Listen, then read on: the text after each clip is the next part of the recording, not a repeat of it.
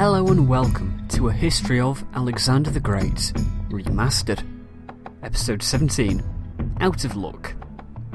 So, the army was finally to return home, but, of course, it would be a long journey back. The first stage of this journey would take Alexander down the Indus. First things first, Alexander got together a fleet. Well, a series of transports and galleys on the Hydaspes. The plan would be to sail down the Hydaspes until it connected to the Acesthenes, then to sail down that until it connected with the Indus, and then to sail down that. Now, Alexander was quite interested in where this would lead him. He noticed that there were crocodiles on the Indus, and the only other place he had seen these creatures was on the Nile. So, Alexander believed that he had found the source of the Nile, the Indus.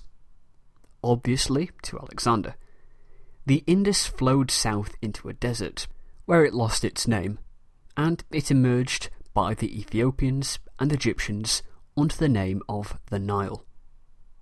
Now, this is just as correct as Alexander's belief that if he had carried on marching east, he would have soon reached the outer ocean, and then it would be a short trip from there to the Straits of Gibraltar.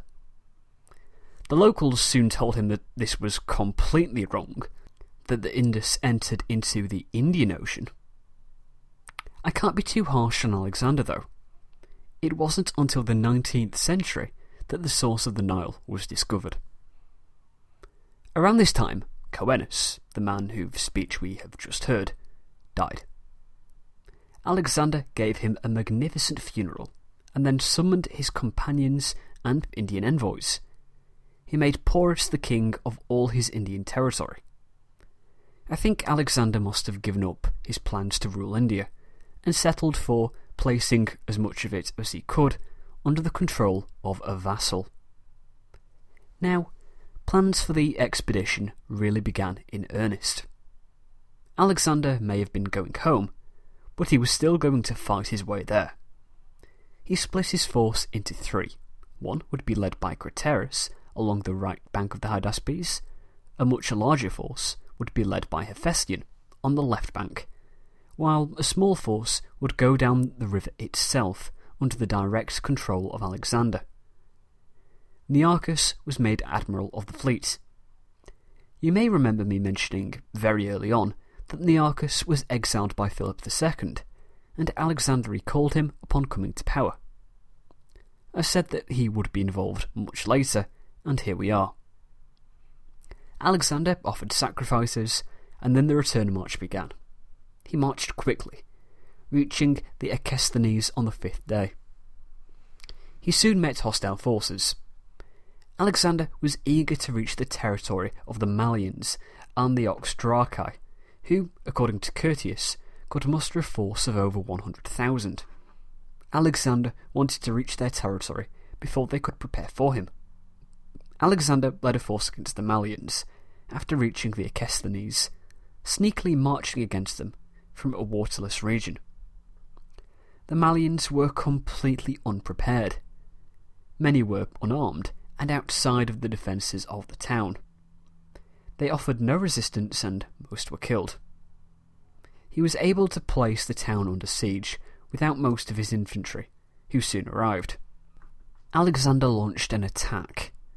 All the defenders were killed. Perdiccas had been sent against a nearby town, but this one had been deserted. He tracked them down, while some managed to escape. Most were killed. Alexander soon chased down and captured the town of other Malians, before advancing on the principal Malian stronghold, as most of the Malians had fled there. But, once again, as soon as news of Alexander's advance reached them, the settlement was abandoned. Alexander chased after them at such a pace that he left his infantry behind, moving on with just his cavalry. The Malians amassed on the far side of the Hydraotus. Arrian says they were 50,000 strong.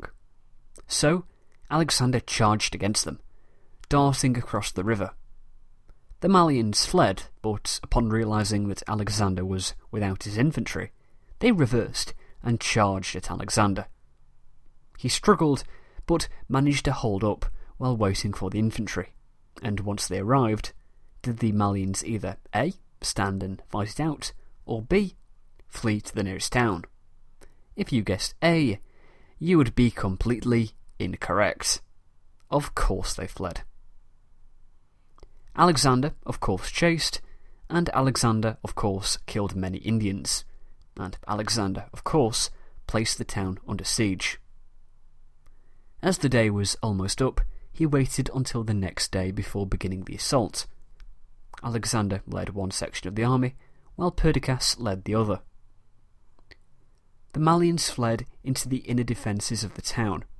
As there were no defenders on the outer walls, some of the men of Perdiccas's division, who were slower than Alexander's, thought the town had already been taken. Once they realised this was not the case, they began assembling their ladders and working on sapping operations. Alexander couldn't wait, grabbed a ladder, and decided to begin the assault of the inner city. He was followed by 3 people. The 4 of them made their way to the top of the walls, and Alexander was the first one there. He began forcing the Indians back, but Alexander's luck was about to run out. He famously led his charges, but this time it would go wrong. His men looked up and saw that their king was alone. They flooded onto the ladders, but too many men on the ladders forced them to break. Alexander and his 3 fellow soldiers, Peucestes, Leonatus, and Arbrias, were trapped. The Indians approached Alexander, and he was the target of every marksman. Realising he was a sitting duck and wasn't accomplishing anything, Alexander leapt from the walls into the fortress and into the melee. He placed his back to the wall and cut down a party of Indians who rashly charged, and then cut down more. Eventually, the Indians backed off, forming a semicircle around him, hurling every missile at him they could. By this time, Peucestes, Leonatus, and Arbrias finally caught up to Alexander and fought in his defence. Arbrias was shot and killed. Alexander was shot. His armour penetrated. His lung was pierced. He continued to fight, but soon suffered a violent hemorrhage. Peucestes and Leonatus guarded Alexander, who was almost unconscious due to the loss of blood. Needless to say, things were not going to plan. The Macedonians outside of the town were panicking. They knew their king had dived into combat, and their ladders were destroyed. The men tried everything they could to get to Alexander. Some men drove stakes into the clay walls and tried to pull themselves up, while others tried climbing on each other's shoulders. Those that made it up the walls slung themselves down and saw Alexander on the ground, let out a cry of grief and a shout of rage. They may have refused to follow him across the Hyphasis, but they still loved him. Soon a fierce battle was raging in the town. The Macedonians determinedly protected Alexander's body with their lives. The men outside forced their way through the gates, a few at first, but soon a flood. Every single defender, man, woman, and child, was killed. Alexander was led outside of the city upon his shield. His condition was critical, and everyone was convinced that the death of their king was at hand. The arrow was cut out of him, with tremendous loss of blood. Alexander fainted again, checking the hemorrhage. Alexander was kept under medical treatment. However, a rumour quickly spread around the camp that Alexander had died. Morale plunged. What would they do without Alexander, their brilliant general? They were in hostile lands with deadly tribesmen, trapped by impassable rivers. The army was soon convinced they were destined to die there. There was no hope. Once Alexander heard of the state of the men, he couldn't let this go on. At the first opportunity, he had himself carried to the Hydratos. He had his men assemble at the point the Hydratos met the Acesthenes.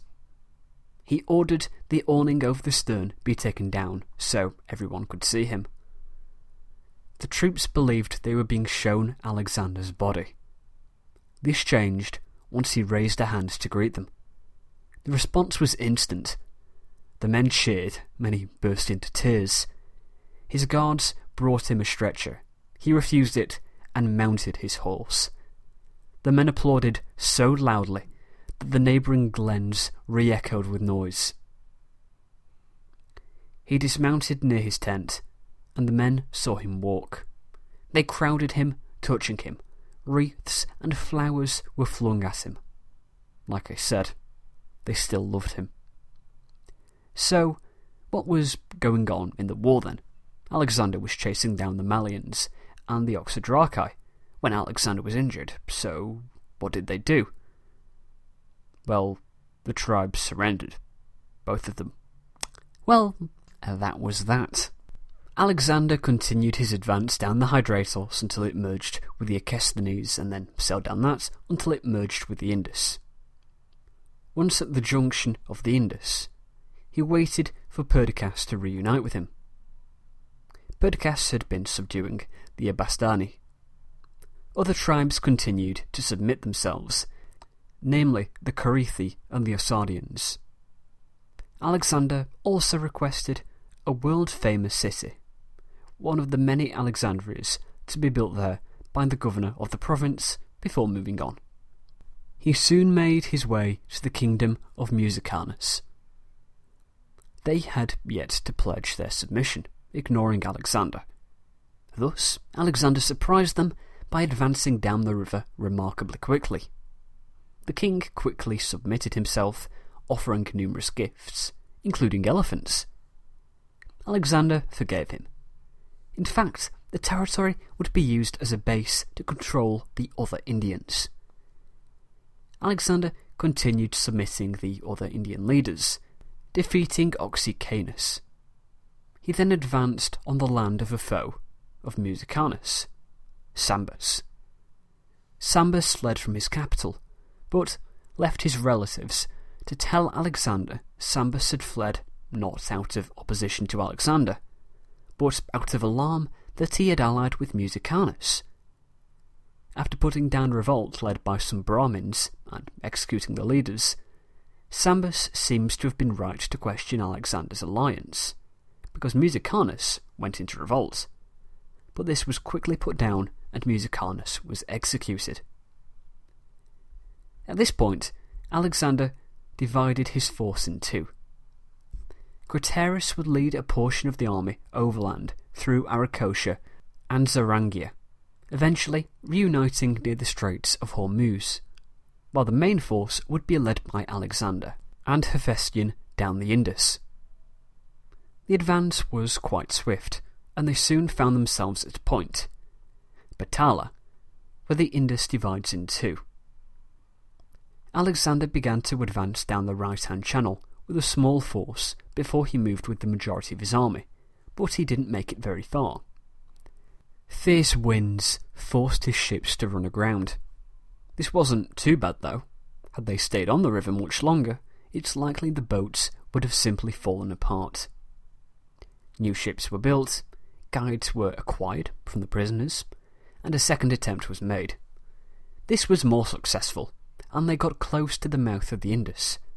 As well as being caught in more strong winds, Alexander was caught off guard by the tide, which went out and left the boat stranded. This was fine for the boats that landed in soft mud and were able to set off once the tide came back in, but not so good for those who settled on sharp rocks, who either fell when the tide came back in, or were smashed into the rocks. Alexander continued moving downstream, reaching the island of Saluta. It was a good location for him to camp his army. It was large, with shelter and fresh water. Alexander carried on. An expedition for the expeditionary force, if you will. Alexander wanted to see the ocean, and did. And 25 miles from Saluta, he found another island in the open ocean. He then sailed back to Saluta, made sacrifices to gods, he claimed Ammon had told him to sacrifice to.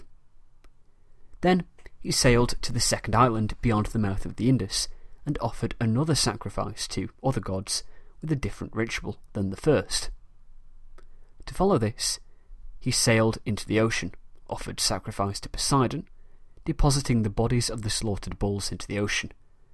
Thence he sailed back to Patala, where a fortress had now been constructed. He ordered Hephaestion to fortify the harbour and to install docks. Arrian wonders whether Alexander was planning to make this a permanent base for his fleet. If Alexander had lived longer, I think it's quite likely that he would have returned east, and this could well have been a base for the fleet. Alexander now launched a second expedition down the other branch of the Indus. He wanted to find out which of the two would be the easier for the fleet to travel down. He soon made his way to the ocean. It was a much easier route than the first.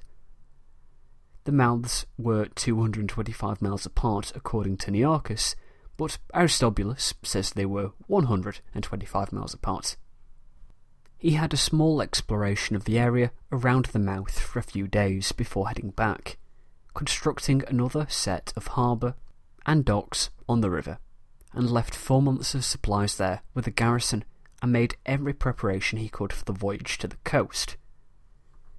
If it could, I'm sure the fleet would have sailed for the ocean straight away, but it couldn't due to the monsoon, a southerly wind, a wind that blows from the south to the north, meant that it shouldn't sail until conditions improved in early November. So, Alexander set off with a portion of his army on foot and left the fleet behind, to set sail when conditions improved. There were two main reasons for Alexander's march on land. He wanted to make wells for the fleet and to subjugate the Aretae, an Indian tribe who had yet to submit to him. This was achieved quickly enough, and then he began his march into Gedrosia. If you've enjoyed today's episode, please find us online at thehistoryofpodcast.com.